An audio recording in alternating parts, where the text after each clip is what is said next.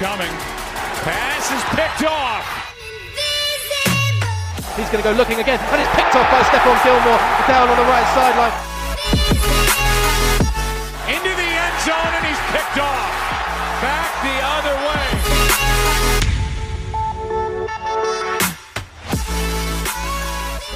This is why I'm sat with my hands behind my head in full relaxed mode, because it doesn't tend to go out as video. JP, this is my buddy Jazz, who I do the podcast with. I don't think you guys have ever had the pleasure of meeting, but it's nice to see you again, man. How is everything? To see you. It's we're hanging in there, man. It's been a lot of change again, but it's I think we're finally heading in the right direction around here, which is nice. Wait, what are you talking about there? Are you talking about the US, or are you talking about the Jaguars, or what? I mean, the Jaguars is what I'm talking about.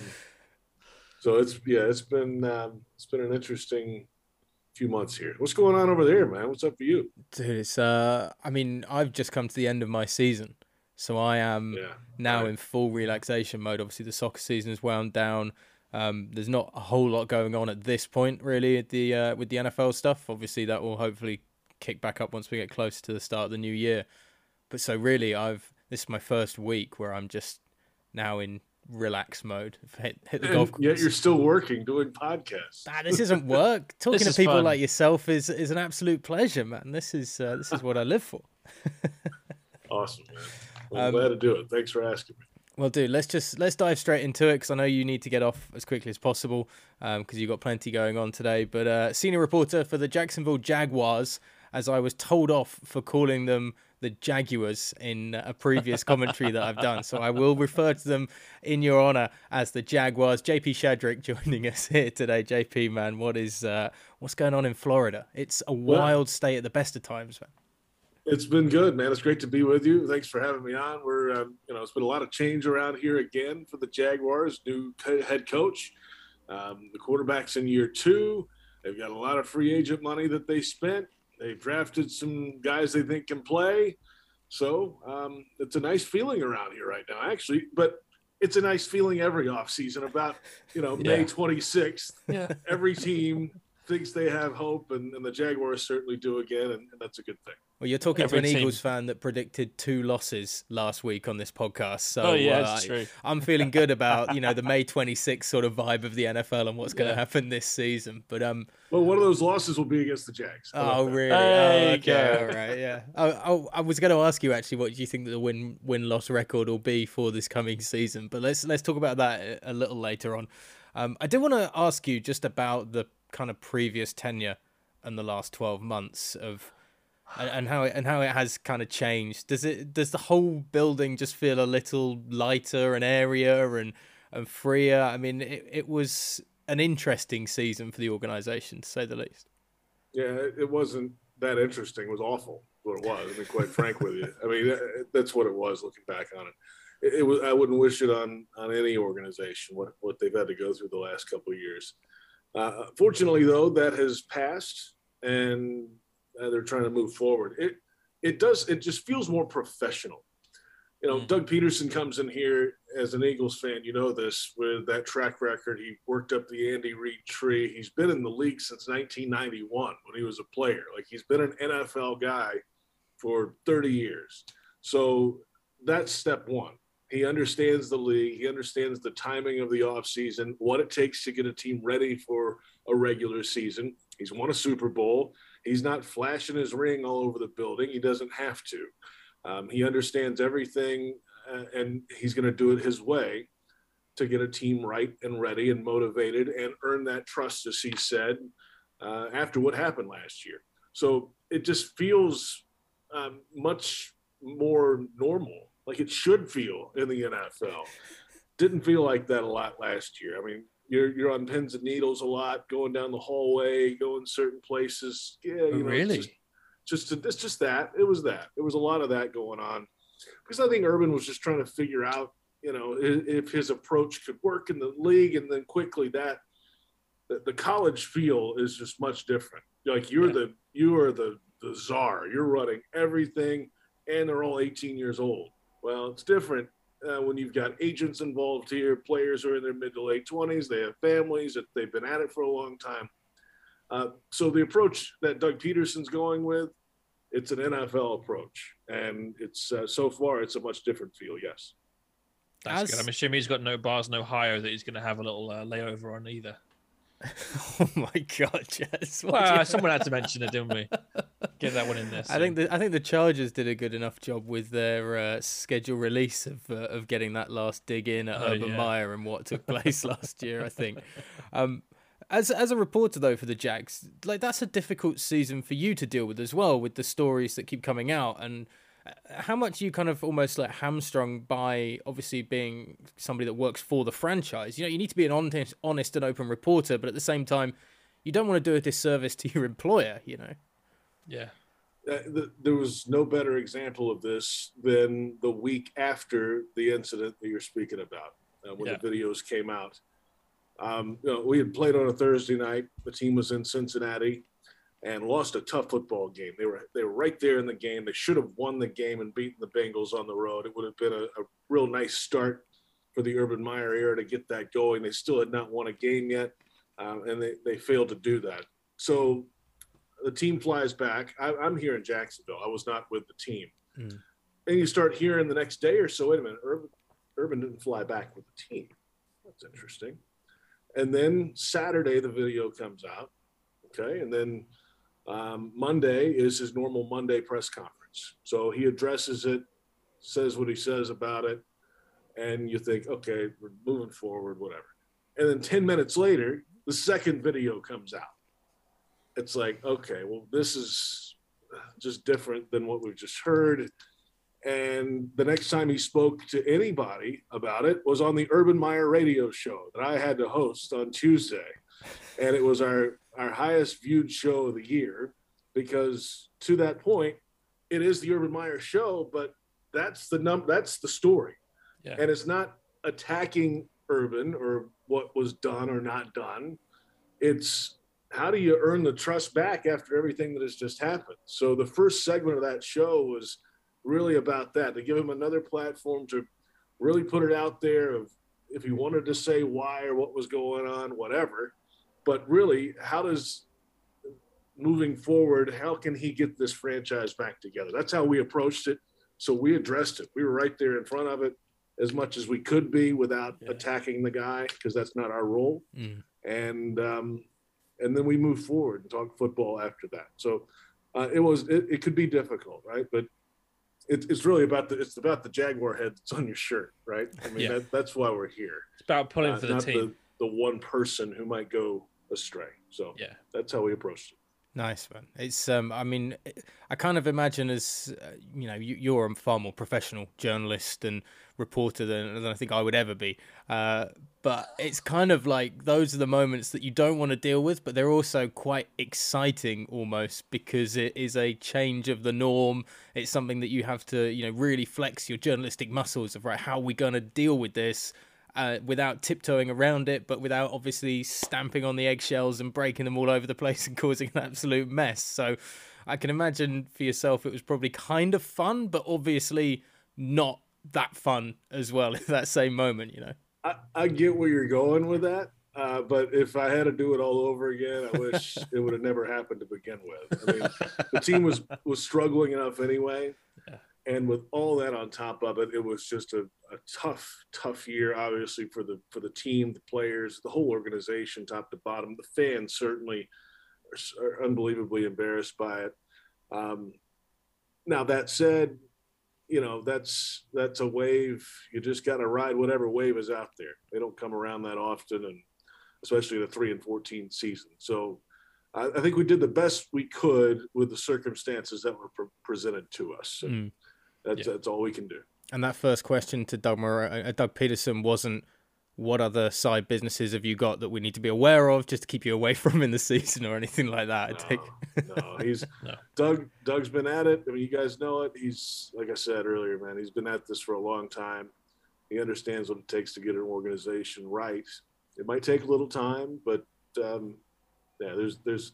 all focus is on football with Doug Peterson. Yeah, he's he's a kind of softly spoken guy as well. He doesn't show his anger to the press and to the public too often. I mean, obviously life was good for a large part of his time in Philadelphia, and there was a lot of positives of his time there. But he seems like a guy who's very quick to be able to put a positive spin on everything. What are the kind of first interactions with Doug Bin like?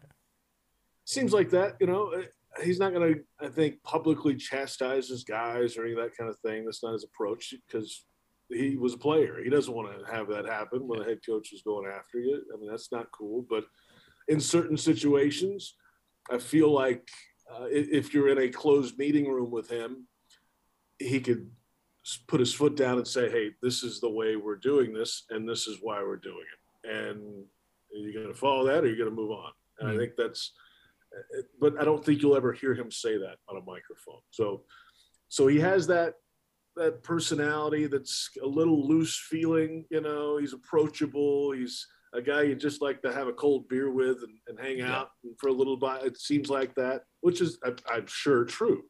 It feels like so far. But I think when the time is to go work and to get your work done and to go practice and to go play, do all the things you have to do, it's go time. Like he'll flip that switch and let's go coach football and go win. How do you reckon he's going to cope and try and improve Trevor Lawrence? Of course, it wasn't the best year in the world for a rookie QB to have to deal with learning the NFL as a starting point without everything happening behind the scenes and off the field. Do you think that he's going to be the right person to try and see the improvement? Because that game against the Colts, he looked like he was starting to turn a corner already.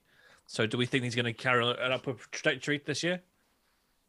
That's the hope. He better. I mean, they've got 17 offensive coordinators, it feels like, on the team, with everything going on. So Doug Peterson will call the plays. He's the head coach, of course.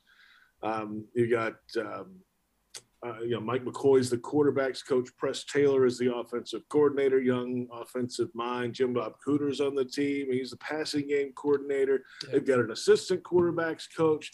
They got all these guys that are really here around Trevor and guys that have done it at the NFL level for a long time. And Trevor talked the other day actually about the difference now in learning a new offense in year 2 in the NFL, because last year's offense wasn't quite effective. There were a lot of moving parts, things. They changed mid-season, their approach and some things. Well, it was totally different than what he did at Clemson, right? So learning an NFL scheme now, or an idea of one, now moving into a second NFL offense, it seems like an easier transition for him. Okay, we know how we're approaching certain things in the National Football League with the Jaguars, or most teams do it this way. Now I can just change some terminology. So he's starting with that right now. That's going on. And then once we get, the next 2 weeks of OTAs are about working on some timing things. But, I mean, going back to Doug Peterson, he understands what this time of year is. He's not going to kill his guys on the practice field. You're not going to get answers of Trevor Lawrence's ability right now all the way through. Save that for August. Like, that's when it gets real again. That's when the real work happens going into the regular season. So that's priority number 1 is getting Trevor Lawrence right. Yeah. And whatever that means is that crafting more of the offense around what he can do, moving him a little more on the run and doing some things like that. He'll have a hand in this too, by the way. He's not going to be out of the decision-making process.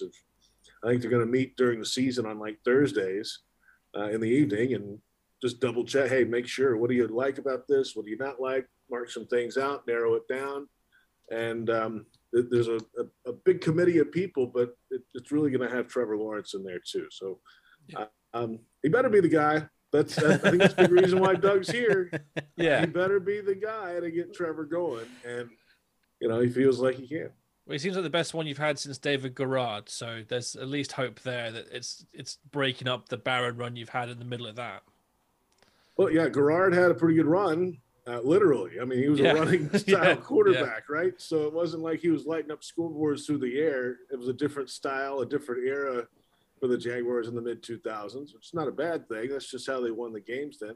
And then Blaine Gabbert comes in. We know how that happened. That didn't work out. Chad Henne for a minute or two had his moments, but they didn't win.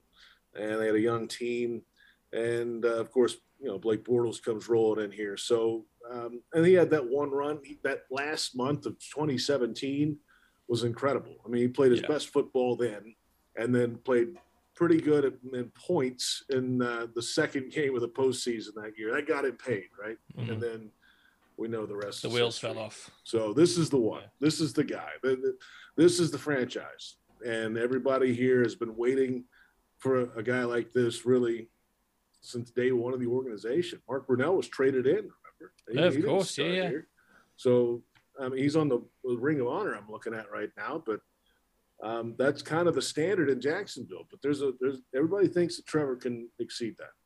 I mean, everyone will look at that Colts game at the end of the year potentially as Trevor Lawrence kind of finally starting to show his stuff. But I'd still always look at the second to last play at Tottenham Hotspur Stadium against the Miami Dolphins, setting up for that game-winning field goal, as actually the first point where I saw Trevor Lawrence make a decision and make a play looking like an NFL quarterback. Because we didn't see enough of it last year, I don't think. But that game-winning pass to set up in field goal formation for the game winner, I thought was the first time that we were like, okay, all right, he actually, under pressure in a big moment, can pull off what you need him to pull off. That's a heck of an eye right there, because that slider play it had to be ultra precision pass in that moment with just a few seconds to figure out why you're doing it, right? Yeah. So it's called in. They knew exactly how to execute it. Laviska Shenault actually caught the football. That's a big part of this too. In a sliding situation, he didn't do that. He had some issues at times last year, but not in that moment. Slide down, timeout, boom, and then I hope to goodness the kicker can make another one from a distance he's never even touched in college or pro, and that was a big time moment. But you're right, the precision and the big moment of a game to make that kind of pass told you a lot about Trevor. That's a good one. I mean, I'm just saying the Jags in London seem to get some of their best moments, right? I mean, that's why you guys keep coming back, of course. We all remember when you absolutely, was it the Ravens you tore apart?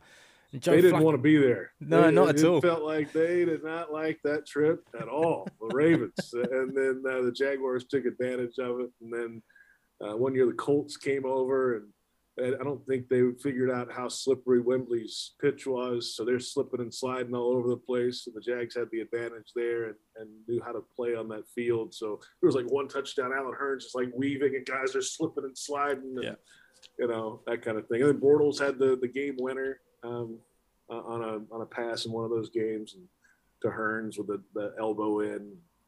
That was the wild one that went back and forth, lost the big lead, came back. So, yes, there's been some great moments. We're looking for a whole lot of good ones. Dude, you got a tough one coming up, though, this year, man, for Wembley. I mean... Well, tough for the Seahawks. Or for the Broncos. Sorry, Russell Wilson's on my mind. That's what I had to say. We're not getting Seattle. They're in Germany, buddy. Don't worry about that. Right. We don't have to worry about that one. And then, everybody here is like, hey, Jaguars passed on Russell Wilson to pick a punter. So it's like we get the whole Russell Wilson thing embedded in our heads here in Jacksonville. So my apologies to the Broncos. Yeah, that'll be an interesting game. That's that whole Jaguars have the entire AFC West on the schedule this year, by the way. And my gosh, I mean, it's carnage. Those guys are loaded, all four of those teams. Yeah. Are you thanking the NFL schedulers for that? Just as that division becomes perhaps the biggest division in NFL football, it lands on your doorstep in Jacksonville. It's how the rotation works, man. and this is just one of those years of all free agency and trades to happen. They all kind of go to the West. So you got to deal with it. Every game's tough in the NFL, and see if we can tick off a few wins. Who's the best team in that division, do you think? This is a debate that we've had. Here's a question for you. Who's your 1, 2, 3, 4? Who's going to finish first in order? AFC West. Yeah. Well, let's see. It's hard to pick against the Chiefs. It is hard. I know they don't have Tyreek Hill. How do they figure that out? I think they're still, they might just score 35 a game instead of 40 now. I think that's pretty good. So I'll go with them. The Chargers, yeah. I'm there. I think they're going to make a move. They've added some pieces on defense. Obviously, the quarterback's going to be great. Give me the Raiders, but not far back.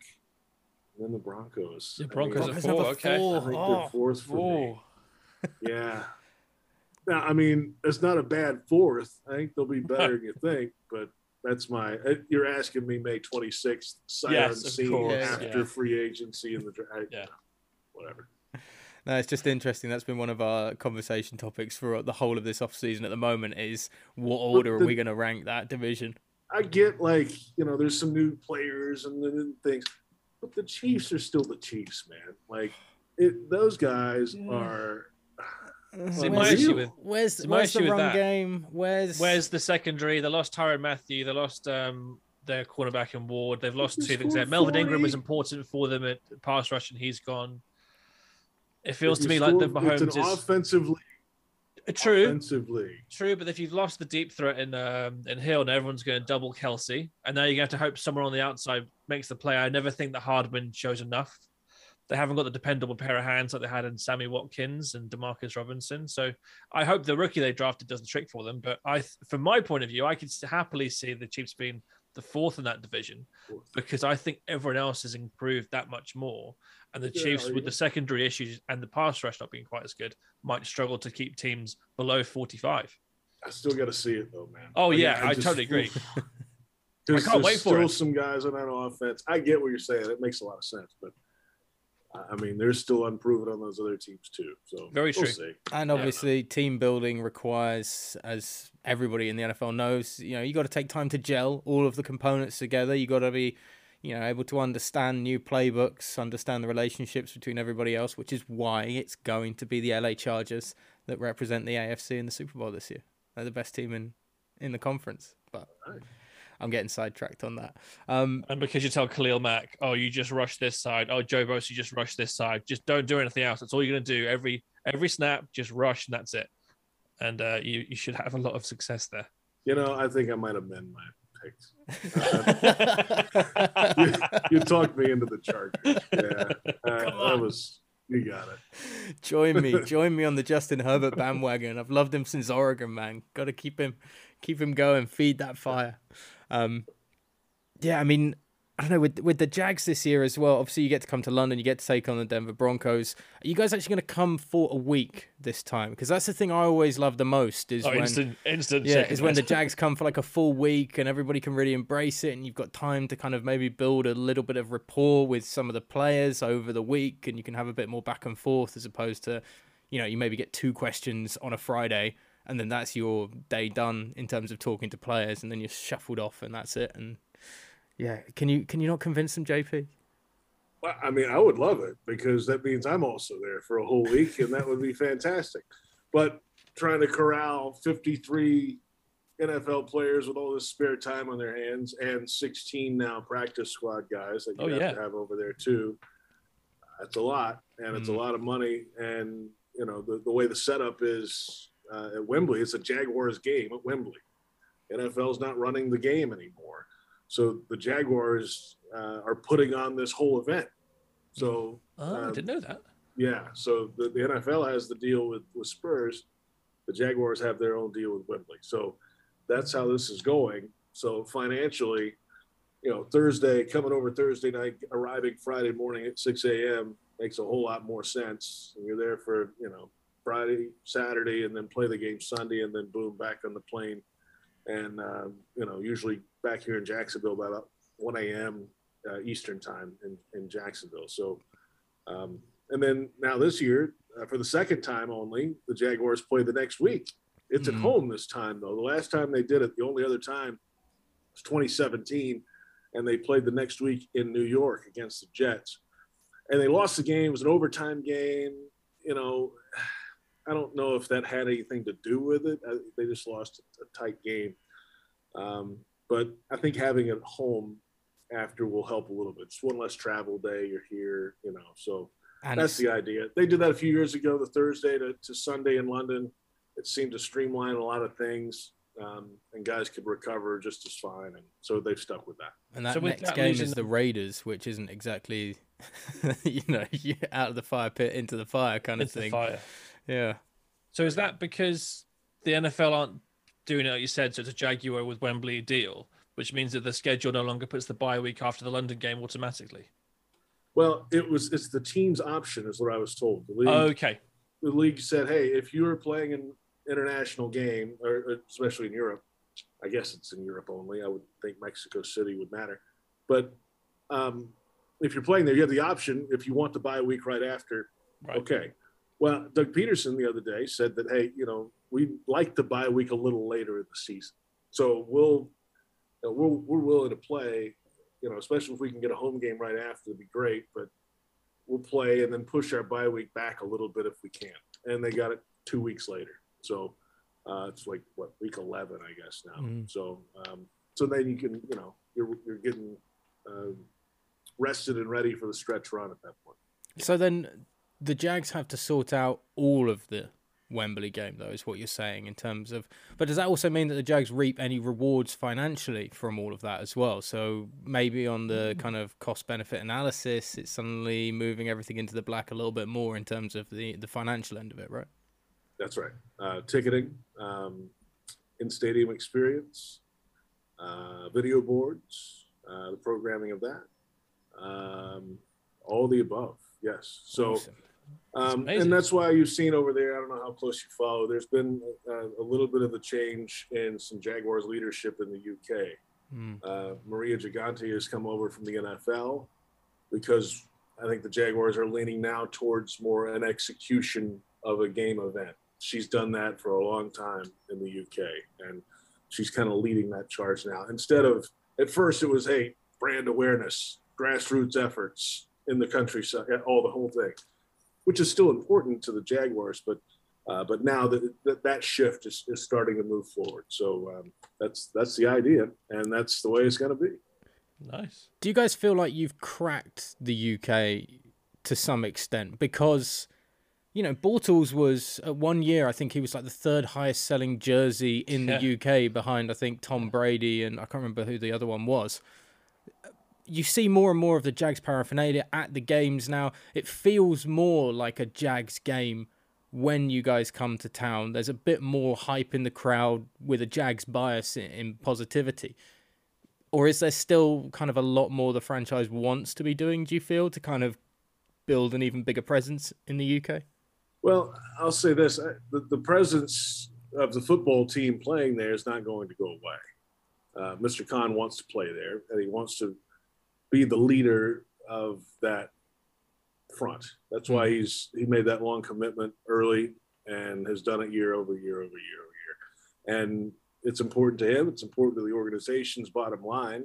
I mean, it does bring in a significant amount more money than it does for a Jacksonville home game. But the one time a year is what they want to do it. And they've, as we said, they've put a lot of manpower and people power behind that in the UK on the ground. And I think that, the team wasn't playing especially well when we first started coming over there, right? It was a young team. So on the field was going to be a little difficult, but it's a year-round process. That's why they were trying to get out in the community a little bit more, and still are, and doing that sort of thing. And I think you saw some benefit of that once the team started playing a little better. That all kind of combined into one. So that's still going to happen. I don't know what the future holds in that regard. Like, I was about to ask you that. I don't know if there's, more coming down the pipeline of things that the Jags would do in the community that they haven't done already. But I'm sure that presence isn't going away. That's the whole idea, is that I think Mr. Khan wants it to be the UK's first love. And that's important. Is there any kind of inklings or suspicions that they might bring the franchise here full time as a home team here? No. So we're I hate that right question so much, JP. I don't know how much you dislike it. I hate it so much. It's fair. I mean, I'm just interested. That's all. Yeah, no, I know. And here's the reason. So this is Jacksonville's team, and it's been here since '95. Mr. Khan has, in a publicly owned facility that I'm sitting in right now, TIA Bank Field, has put in a whole lot of his own money to upgrade the place. The city and he were involved both on the big video boards here, Daly's Place, the amphitheater behind here that's about 5,500 seats for concerts and other events, an indoor facility, right? that was all kind of shared. City owns it, but Mr. Khan put a lot of money in for those developments. Now, there's a new football performance center being built. It's coming out of the ground. There's concrete. There's walls going up, and that's another city and Jaguars partnership where, by the letter of the lease, didn't really have to have one. It was by the letter of the lease. It's the city is responsible for all those things around the football team. Mr. Khan cut it in half and said, "Hey, we're going to do half. You guys do half. City will own the building, and it's going to change the footprint of this whole area right here. So the football team will be in there. It expands their space to what should be for an NFL franchise. It is a huge footprint. So that's going up now. A lot of money going in there. Mm-hmm. And then across the street, Mr. Khan's other company is working to develop the Shipyards property, which is right on the St. Johns River, right across the street from the stadium. And in that, there's going to be a Four Seasons hotel built from the ground up. And it's going to be the first 5-star hotel in Jacksonville, and one or two in the state of Florida. I mean, it's these kind of, it's a different level of that Jacksonville has not seen yet in terms of hospitality. There's a new office building going in there.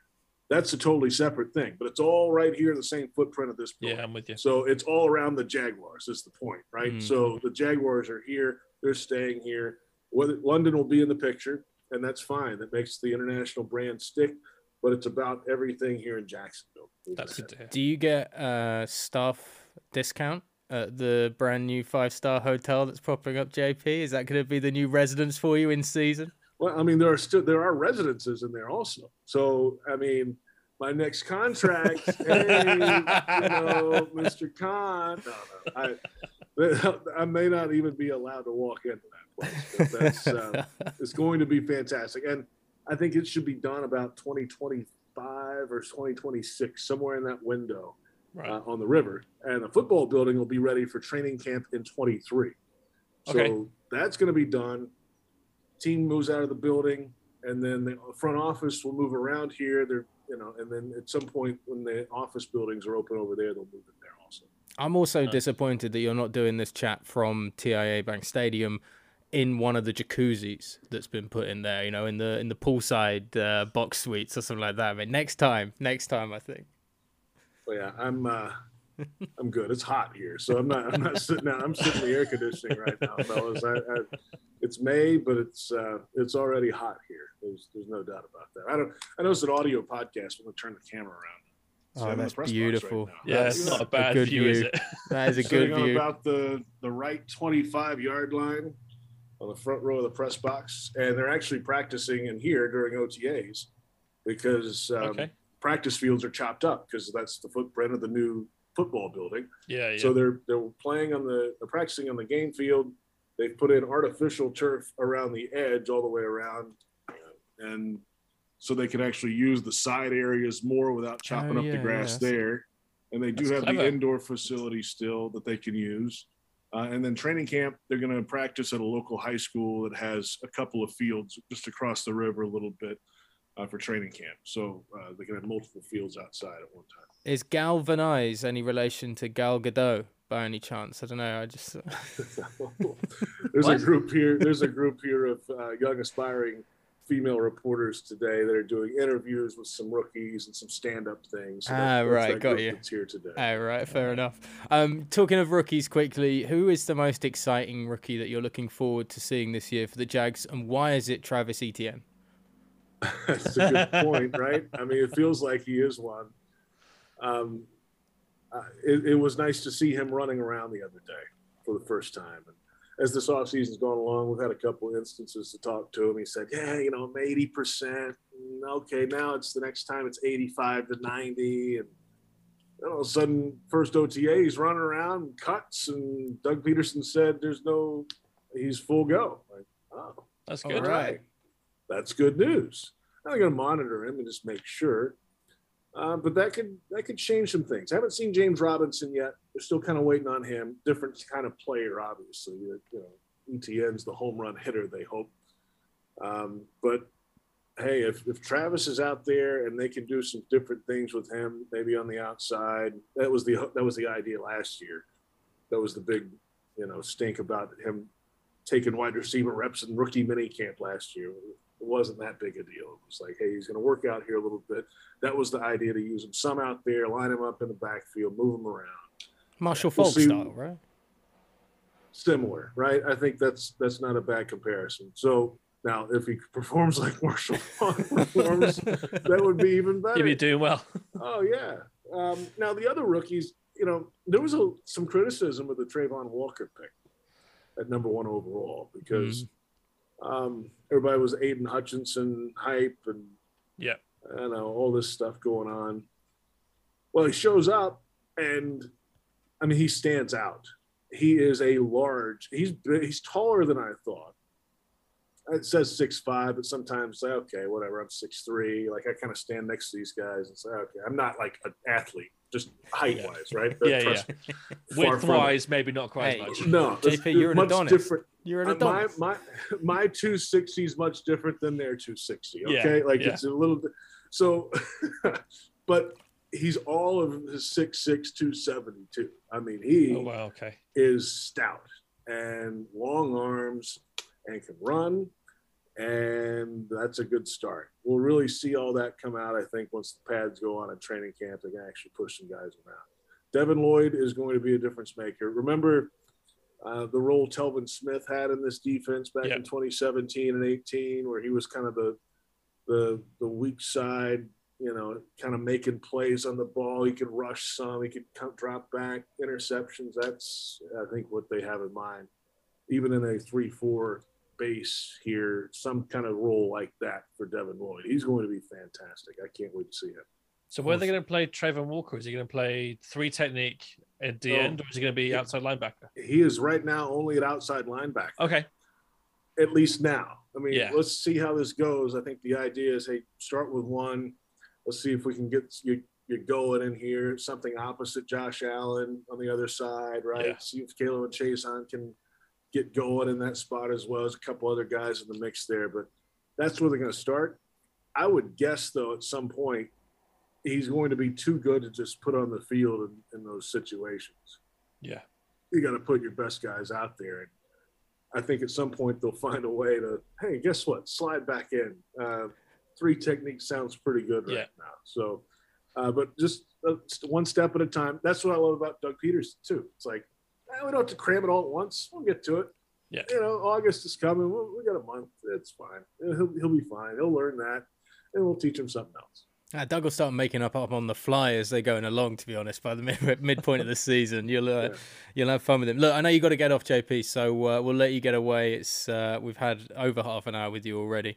But dude, thanks so much for having a chat, buddy. I can't wait to catch up in the UK as well. Yeah, hoping to make it back, and I'll always enjoy visiting with you guys, and thanks for having me on. We'll talk to you again soon. Just don't steal my play-by-play job again, please, buddy. They've been demanding that you come back and do it instead of me. I apologize, but I certainly appreciate that quarter I got, and I apologize for that, but thank you for doing that. No, you're the man. By the way, you're talented, man. Don't you can compete in the NFL, and not just in the UK. That's not a joke. So I enjoy listening to you. Dude, that's very kind of you to say. We should definitely leave the whole podcast there and never record another thing. That's as good a sign off as it is. We've peaked. Dude, yeah, thank you so much, man. Take care and enjoy the rest of the off season until week 1. Well, I appreciate you guys, man. If you want anything else in the future, just hit me up, man. Oh, dude, always. That's really kind, man. Thank you. Definitely give you a shout. If you keep doing it with views like that as well, we'll definitely keep the video content, start getting that rolling out again. We'll have to start showing people that.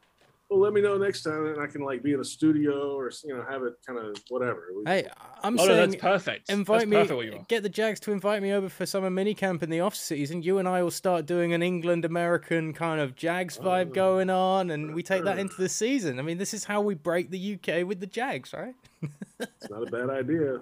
That's some cold beers in the sun. Yeah. We can be like the Gronk and Brady show thing that Tampa Bay did, but two bald white men. Yeah, it'll work perfectly. Perfect. Something to think about. I like that. Awesome, man. Have a good day, buddy. Take care. All right, boys. I appreciate you.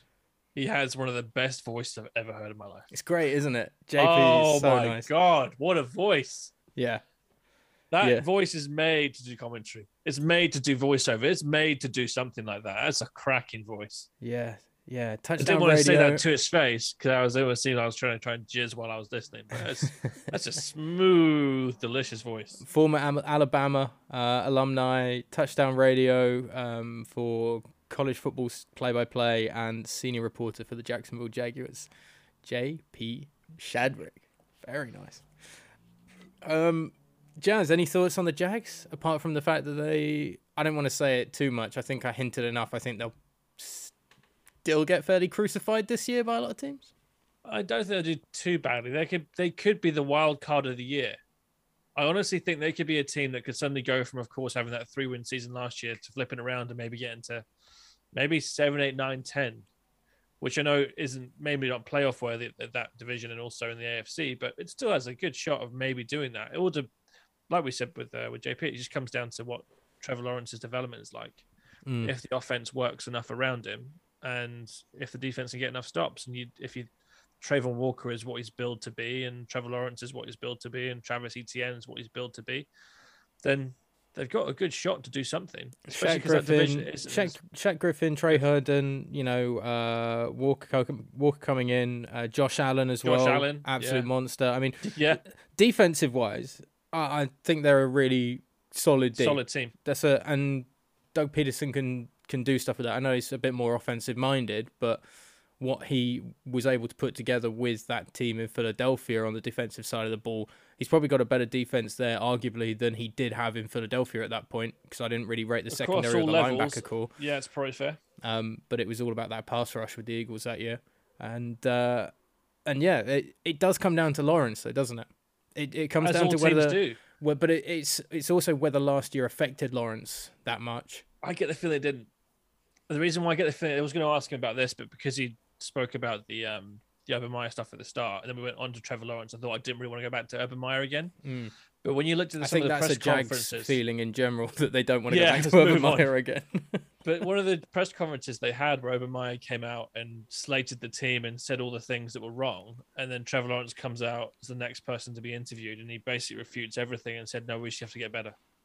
It was very much a case of, it was like he took all the criticism that had been thrown out and said, "No, I'm the leader of this team, not this guy who's out before me. We're not going to be pointing fingers. We're not going to be saying anything else. We just collectively need to improve. And if we do that, we'll win games." And that felt like one of the most mature things I'd seen from any quarterback do, to be honest. That's sort of the thing that Tom Brady would say, or a Peyton Manning would say. Not what a Carson Wentz would say, because he doesn't have the... no, it's what Carson Wentz would say, but he wouldn't actually believe it. He'd just be saying it because he knows that's what you should say. But the coaches wouldn't have told him what to say before he went out there. Yeah, maybe, yeah. Because Urban Meyer was saying something completely different. So, as with all teams, it comes down to quarterback play, and if you have enough of a team around them, you can hide them enough. But that Jaguars team needs him to be very much a focal point and the star of that show. And again, he looks like he's got the physical tools to do so. And I don't think he showed terrible kind of ability last year at all. I don't think he looked that good. There were a lot of people that were saying, I've seen what they wanted to see from Trevor Lawrence enough times last year. Look at some of the throws he was making. I remember Will Gavin on our broadcast was talking about it. And I flat out turned around on air and was like, I haven't seen any of this at all from him. I see a guy that's still holding on to it too long, that isn't making the best decisions. He's got a nice arm, but it's not as eye-catching as... I mean, I'm going to continue to talk about... Justin Herbert's rookie year as well. Like, the deep ball was just blissful to watch. I haven't seen throws like that from Lawrence, albeit that I haven't had my attention drawn to the Jags that often, for watching full games, aside from the one at Wembley, at Tottenham, and the Colts game at the end of last year were kind of probably two of the only games that I watched in full with the Jags. But whatever I saw of Lawrence last year, didn't see enough. He didn't light it up. I'm not trying to say he did. But at the same time, he didn't have a... trying to think of a really good... Who was the Bills quarterback that had 5 interceptions? Nathan Peterman. He didn't have a Nathan Peterman style game. Or a Jameis Winston 30 interception year. He didn't do much wrong, but he didn't do much... It sounds harsh and didn't do much right. But it wasn't like he did enough right to outweigh that and make it seem like he's not got what he needs. So I personally think he's got a good shot of bouncing back, and he could be the reason why they might be a dark horse to win that division. I don't know. With the Colts, it's hard. But well, the Colts have now got a QB controversy on their hands. Like, who are they going to start? Who are they going to start? Matt Ryan or Nick Foles? You know, Foles walks in there. He's got the ring. Like JP was saying, Doug Peterson hasn't walked in and isn't flashing the rings about at all, or the ring about at all, or anything like that. Nick Foles walks in. He's got that BDN energy. He walks in with the ring on his finger. Like, you want to win one of these, boys? You start me. That's what Nick around does. His finger or around something else. Yeah. Swing around his neck. Yeah, that was a weird one though with the Colts. I don't really understand that. Bringing in Nick Foles. Yeah, just. Well, do you not remember what's his name? Charles Casserly always says. Your backup most important business, most important person in your organization is your franchise quarterback. The second most important person in your franchise is your backup quarterback. And the third is your backup's backup. Yeah. I get it, I guess. Didn't the Falcons sign somebody as well? Falcons could have done with bringing in Nick Foles, to be honest. I wouldn't suit the offense, though, because if you have Mariota, it's a different offense. So yeah, that's true. The reason why it worked really well having Foles as a backup to Matt Ryan is they both are pocket passers. Yeah.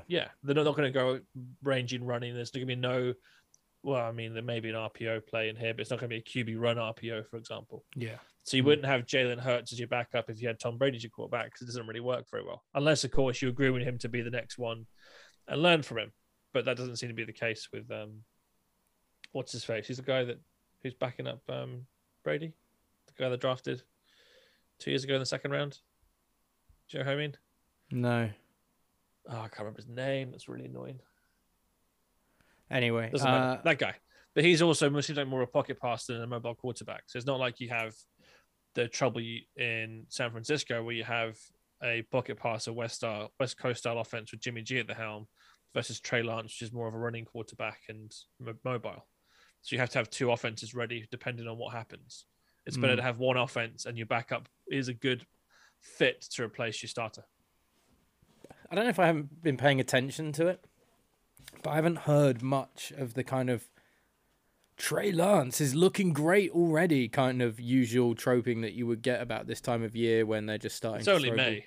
No, I know, but they are still starting to throw balls around, and obviously that is going to be the biggest discussion in San Francisco is like, look, when are they going to go with Trey Lance? Some people felt that he could have come in even in that NFC Championship game last year. So you would have thought by this time the hype train would have started. There'd have been a few more videos popping around social media like we've seen already with obviously the Dolphins and Tyreek Hill and stuff like that. Yeah. And Tyreek's come out and said, Tua throws one of the prettiest balls. Like, really? Because we've never seen that. Yeah. Doesn't exist. Yeah.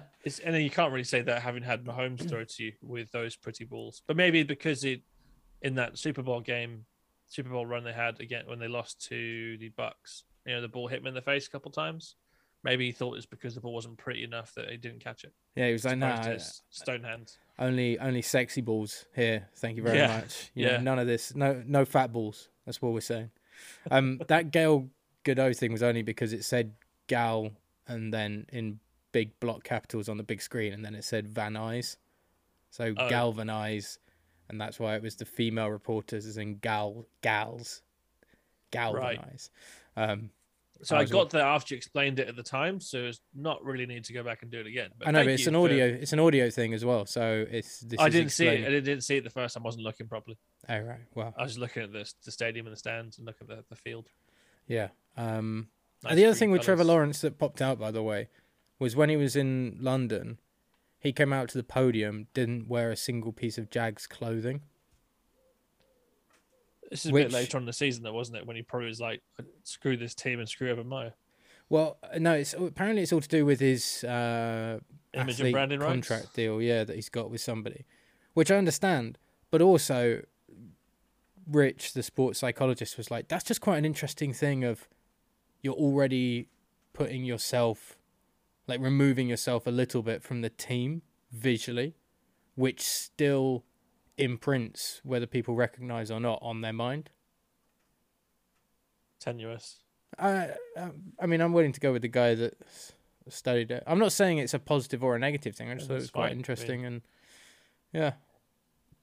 Lawrence Psychology famous for theories and people taking advantage of patients. What? Sigmund Freud Oh, right. trying to cure people's mental illnesses by saying they had a problem with sex, so would have sex with them until they'd have the problem solved. Oh, right. Isn't that Did you know Deshaun that? Watson? Let's leave that one there Yeah, before yeah, we get let's- told off by.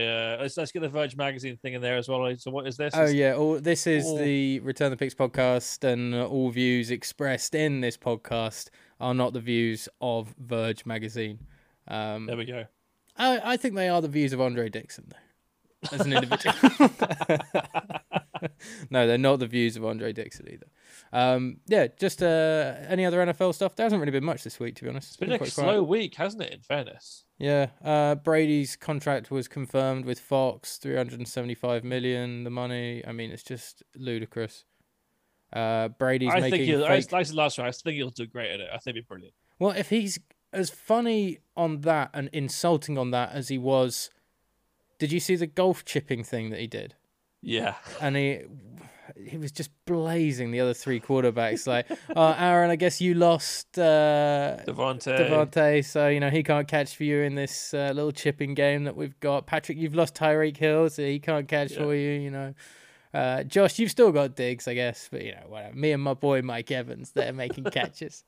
If he does stuff like that, I'll come on I board. reckon a that's bit what more. we'll see. We'll see more personality because it won't be Brady the competitor. I'm going to beat you and beat you and beat you. It'll be Brady the let's do that because again, like I said last week. Granted, it doesn't mean you have to be an athlete or be good at something to be able to criticize someone for it. But if anyone's got a voice that could be heard and listened to, I think his is probably one of the top ones. Do you think that Romo's shitting it? Oh yeah, because Brady is the competitive savage. Brady will want to Yeah. be the best at it, yeah. and so Brady will be like trying to get playbooks this is what I think is and gonna game happen, right? tape and all this stuff, and Romo will just look so bad compared to what Yeah. Brady does. This is what's going to happen.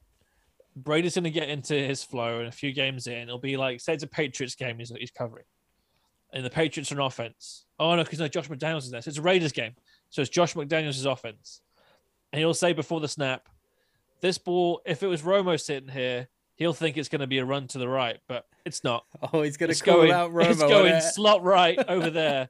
Watch that boy there. It's going there." And he calls it. He's like, "Yep, yeah, yeah. That's what you get. It's why you pay me, not Tony." Oh my god, that's if he calls out Romo. That on would it. be the most baller thing. Especially I as it- honestly could see that happening as well. As it builds like the Fox CBS rivalry as Yep. well and stuff for all of those early games and everything like that. Yeah, that would be really fun. It'd be amazing. Be really fun.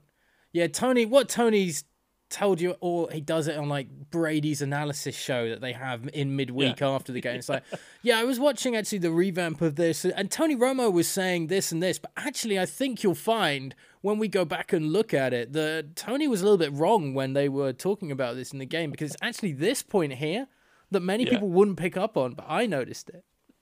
Yeah, I noticed it, Tony. I noticed it. that's why I'm worth $37.5 million a year. Yeah, it's a ludicrous amount of money. Hey, I wonder if JP Shadrack thinks I could make that sort of money. I hope so. That'd be nice. Yeah, I was only half joking about I'm tempted to go out at some point, early June, just to kind of some of the mini camp stuff or whatever that they do, and just see if there's any fun like inside information, do some video content from there or something like that. And I was would they thinking, let you in? well, the press can attend those sorts of things, yeah. Okay. So you can go up, you can get some more insight into, particularly like going to the Jags would be quite fun because you're going to see them in London. You can maybe try and chat with some of the players, have a chat with JP and all that kind of stuff. And then the Jags just need to reach out and say, Wilson, come and be. We've seen you on BT Sport pitchside at San Siro. We've heard you on the Super Bowl. Come and be our UK voice and face. And I'd be like, guys, it's going to take Brady money. And then you think about, well, taxes are less over there. No tax in Florida. Yeah. No income We still have tax. you sure like federal tax, don't you? Yeah, but no income No tax. state tax. Yeah. So, well, just to live here for no more than 90 days. You don't pay tax here, and then you're sorted. I'll do the season, 3 months out there, and then come back, and then nip back over for the last few games. Come back in the bye week, go back over again. Oh no, but I mean, if you just don't live here if you live here for 90 days or more, you have to pay tax. If you just keep yourself under that threshold, you just get your money from here and don't pay tax on it. Oh, right. Oh, you're saying do it that way. Yeah, but then you have to deal with like visas. And sure the Jags can sort out some visas for me. Yeah. Come on, it's the Jags. Guys. Obviously, I want to be put going up to say in something the, else, but I'll tell you off air what I was going to say because it's not something that we should have publicly aired. I want to be put up in the Four Seasons as well, or whatever they're building. That 5-star. Yeah. Give me a residence, please. That'd be nice. Well, I don't think there's anything else we really need to get into in terms of the NFL. No, that's kind of it, really, isn't it? No. Short and sharp. Makes a change for us. Because Dave's not waffling. Michael Thomas is going to be ready for camp, according to the Saints. So. I wonder if OBJ signs there still. Oh, Kaepernick's got his workout as well this week. The Raiders. Yeah. Do you think they sign him? Nope. Why do you think they're doing it? I'm so cynical these days. It just feels like they're just trying to get just good PR. That's honestly how it feels. Kaepernick gets you good PR though, does it? But Kaepernick isn't going to fit into that system if Derek Carr's your quarterback. They're two different players. Just like I was saying. It's like, for example, again, using the Steelers as a good example, Mitch Trubisky is a pocket passer, mobile quarterback, which is what Kenny Pickett is. So if they plan to pick someone like Kenny Pickett in the draft, then having Mitch Trubisky as their placeholder, backup, starter, you're dealing with kind of the same type of prototypical player rather than having it Derek Carr and Colin Kaepernick. They're very different beasts in terms of what one does versus the other. If you had him go to Philadelphia, yeah, sure. Go to Arizona, sure.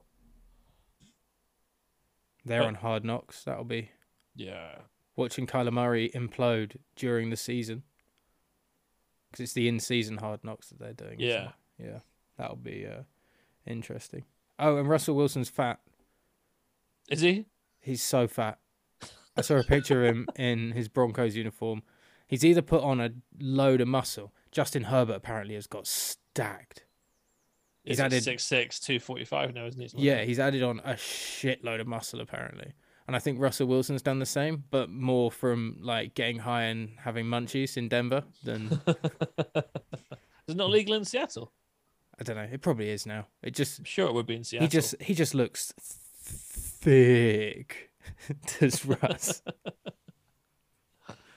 Or maybe it's because we usually see him in a dark uniform, don't we? Whereas seeing him in orange or seeing him in white more regularly makes him look a bit more. Maybe just less. I was going to say rotund, but I didn't want to say that. No, I think it's just less flattering, shall we say? I think it's fun to say that he's rotund, considering he's quite short as well. So any mass he puts on makes him more barrel-like. That's the trouble that he has, is that Justin Herbert's 6'5" or whatever and can put on a load of muscle and it makes him look jacked. If Russell Wilson has put on muscle, it just makes him look stocky, which is weird because then he looks like a really odd running quarterback as well if he's really stocky. Yeah. Bit kind of hefty lefty style. I mean, he wasn't a running quarterback, but I know what you're trying to go with. He was a mobile quarterback. Well, his whole ploy was a mobile quarterback. And he was definitely a running quarterback. It was just only like 4th and 1, 4th and 2 running. Yeah, that's not a running quarterback. It's QB sneaking with heft. That's different. You can't sneak a guy that big. That's not you can because he pushes the pile. It's a QB rumble, it's like I think, at that fullback. point. Yeah, but just quickly on the Kaepernick, I don't really understand the Kaepernick thing if they're not interested in actually signing him, because the Kaepernick thing now, it's not been a thing, I think, for a while, because everybody's recognised that the likelihood of him being back in the league is just slim to none. So why would you have him work out? You're not going to get a huge, big media push from it, I don't think. Nobody's looking at this and is like, oh my God, isn't that amazing that Kaepernick still might get a chance? I think it's very much been just like a footnote in a very slow week of NFL news. Yeah, that's a fair point as well. I just think it's done for PR and again attempting positive publicity. Also, the Raiders don't need positive publicity because they've got Josh McDaniels, they've bought in Studley McStudley receiver, and they're tipped to be one of the best teams in the NFL this year. I mean, they did have some pretty negative publicity last year. Yeah, I know, but they've already whitewashed that with the splashes that they've made this offseason. So, and it also does include John Gruden is suing the NFL, isn't he? And that was the motion to dismiss that was denied, so that lawsuit's going through. So actually, when you really think about it, them saying we're going to get Kaepernick for a workout distances themselves from the negative publicity of the Gruden stuff. I suppose also it puts the, if you type in Raiders news, the first thing is then the Kaepernick workout and not Gruden suing NFL. So that's right. So you think it's just done for Google searches, basically? So I've just nailed it. You're welcome. Let's leave with Jazzcoin at its highest. It's been for a while then. Epic crash coming next time.